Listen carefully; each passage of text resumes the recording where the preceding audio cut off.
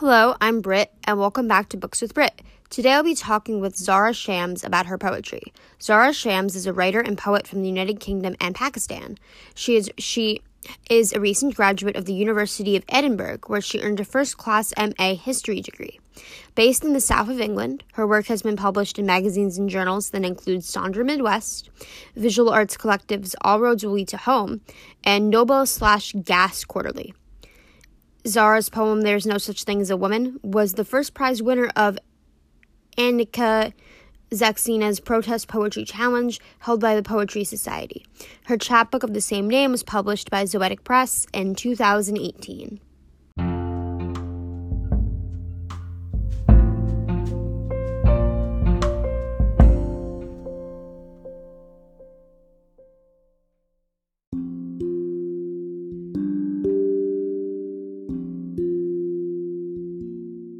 Hello, Zara. Thank you so much for being on the show.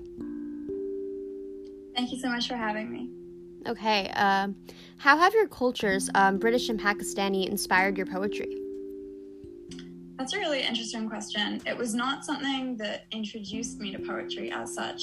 It's something I've more kind of had to find myself through poetry. So for my dissertation at university, I wanted to write about poetry. I knew I wanted to write about poetry, and then I found this incredible text of translated poems by radical feminist Pakistani women that was written in the 1980s during this era of martial law, and it really, really resonated with me. And just the stories of these women, I connected with them so much, and the way that they wrote with such impassioned language and imagery, and that's something that's, I guess, it's really changed my relationship with poetry going forwards. It's really interesting. I noticed that some of the poems on your website are listed as translations, such as translation of Surat. Can you tell me a bit about the process of translating a poem? Of course. So that one was not a direct translation. It was actually done through a competition. And what they had done, I think it was the Poetry Foundation, really wonderful competitions they host. They had a kind of direct translation of his poem, and then they said, get creative with it, with the English version, and see if you can kind of make it your own and draw out kind of the emotions in it. So I wrote that poem, the translation of his poem in response to that, and it was such a wonderful experience.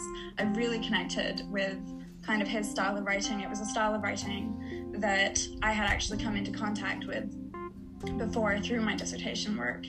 And I wrote the poem. It got, I think it was like an honorable mention. It didn't win or anything, but it actually allowed me to connect with him, and I really kind of enjoyed talking to him about it and just following his work ever since then.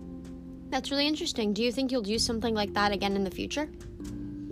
I'm not sure. It was a real challenge, and I think any translated poetry is really difficult to navigate, especially when there's a huge language barrier, not knowing the language. There was a quote I read kind of early in my research about, I think it was by a Russian poet, who said that reading translated poetry is like looking at the underside of a carpet. You're never seeing exactly what was intended, but there's still going to be beauty in it. That's really interesting. Wow. So can you tell me a little bit about your process in writing the chapbook, There's No Such Thing as a Woman? How did you decide on the title and the order of the poems in it? Oh, that's a difficult one. I feel like it was so long ago. It was a micro chapbook, so it was really short. And it was just that was my early journey with poetry when I was quite young still. I think I was 19. And I just wrote these kind of poems that were flowing out of me at the time. And a lot of them happened to be about womanhood and kind of the emotions I was feeling and what I was witnessing around me with my friends. And then I ended up writing again for a competition the poem No Such Thing as a Woman. And once I had that poem, it kind of felt like the title of that would fit nicely with all the others actually and represent them as well. It's really interesting. I keep saying that. Okay. Even now, do you think that the poems of womanhood come up in your work often? And can you tell me a bit why you think that is or why you think that isn't? I think a lot of people write from their own perspective, and that's, it's just something that's innate, I guess. I wonder if it's going to still come up. I feel like my ratings changed a lot in the past couple years. Those were my quite early poems. A lot of it now has kind of changed to focus more on kind of more universal themes like technology and the environment and stuff like that. But I think there is probably going to be like a continuing thread of womanhood going forward. Okay. I noticed that in your poem Cactus, all the lines are enjambed. How do the enjambed lines add to the poem, and is this a poetic technique used often? Yeah, I think I used it quite a lot. For me, especially with those early poems, it was a case of just kind of pouring my heart out in a lot of ways. And especially with that poem, it was such a kind of a love letter to my mother and how she had taken care of me, and how even after all these years, she takes care of me. Even when I'm supposed to be grown up, she takes care of me. So that was really just a question of kind of letting it all loose and letting the words speak for themselves instead of having like a rigid structure. Okay. Are there any other poetic techniques that you find yourself using often?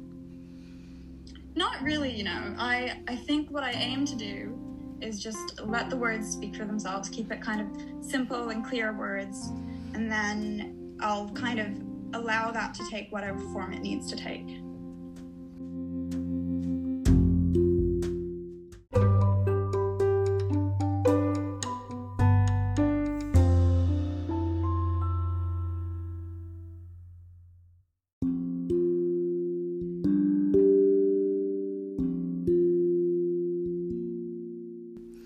One of the poems that I'm quite familiar with of yours is Walk on Water, which was published in volume 56 of Progenitor Art and Literary Journal. Can you tell me a bit about that process of writing this poem and where you found the inspiration? Of course. That poem for me, and a lot of my more recent poems, are based on kind of very specific places that I've been that really struck me. And that one was based on an area in the south of Portugal where there are these huge rivers that often flood in winter, but then in the height of summer they completely dry up, and there are just these cracked riverbeds. And it really got me thinking about like how many rivers over the future are going to be kind of perpetually dry. And obviously Portugal is a place where there are just kind of forest fires after forest fires, kind of like the west coast of the US, like California. And it just really struck me that kind of these really hot places all over the world are kind of like what the rest of us are heading toward. And it's something that will become somehow universal, even though it's quite, I don't know, for us in the cold months right now, quite rare right now. And that's really a poem that I'm quite attached to. It's one of my favorites. That's really interesting. In another one of your poems, Airport Security and Other Stories, you use a lot of white space. There's a lot of couplets, and the last line, you are as much your father's son as I am, all daughter. All daughter is indented all by itself on the last line. Why did you choose to have so much white space in this poem, and is it a technique that you use often? Yeah, I think I do use the technique often, but maybe not so much on purpose, just in a way, like I said before, to kind of let the form reflect the words. And for that poem, it was kind of like the kind of sense of that poem was a person looking out of the window and just getting lost in their thoughts and letting their thoughts lead them wherever they take them. And for me, that poem was kind of about me and my process of growing up and meeting new people and having things in common. So sorry about the motorbike.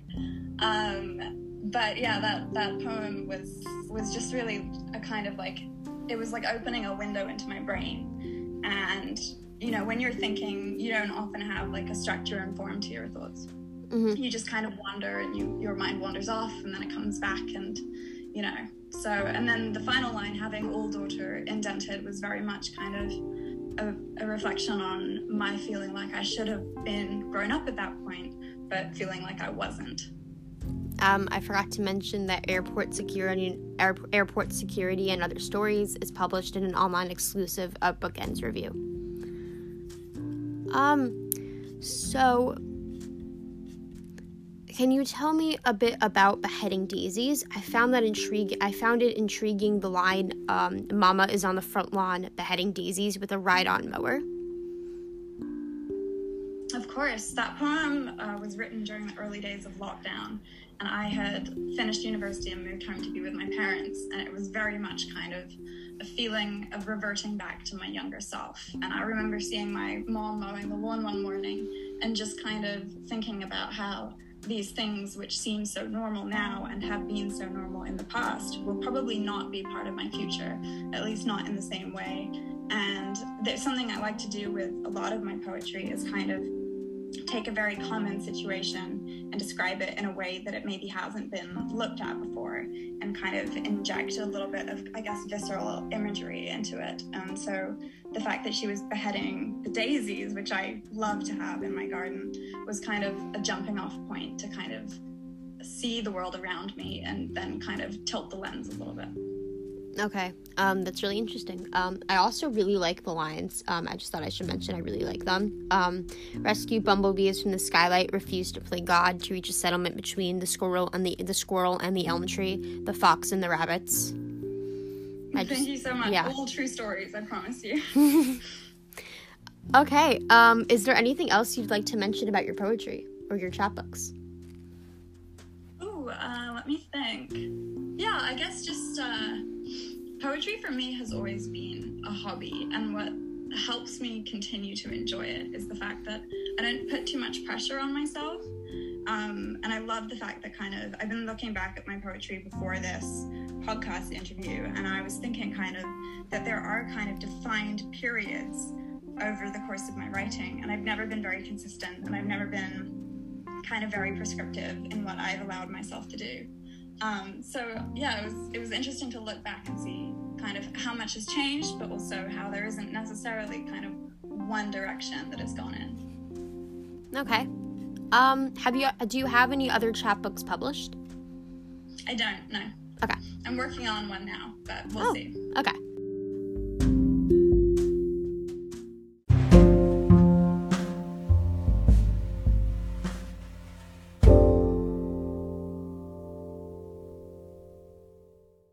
You can find out more about Zara's work at the link to her website in the episode description or at ZC_Shams on Instagram. In addition to her poetry, Zara runs the Instagram account at poetry.prompt, where she posts poetry prompts and features work inspired by the prompts, and is also the author of Fly on a Wall blog. This has been Books with Brit. I'm Brit, and I hope you enjoyed.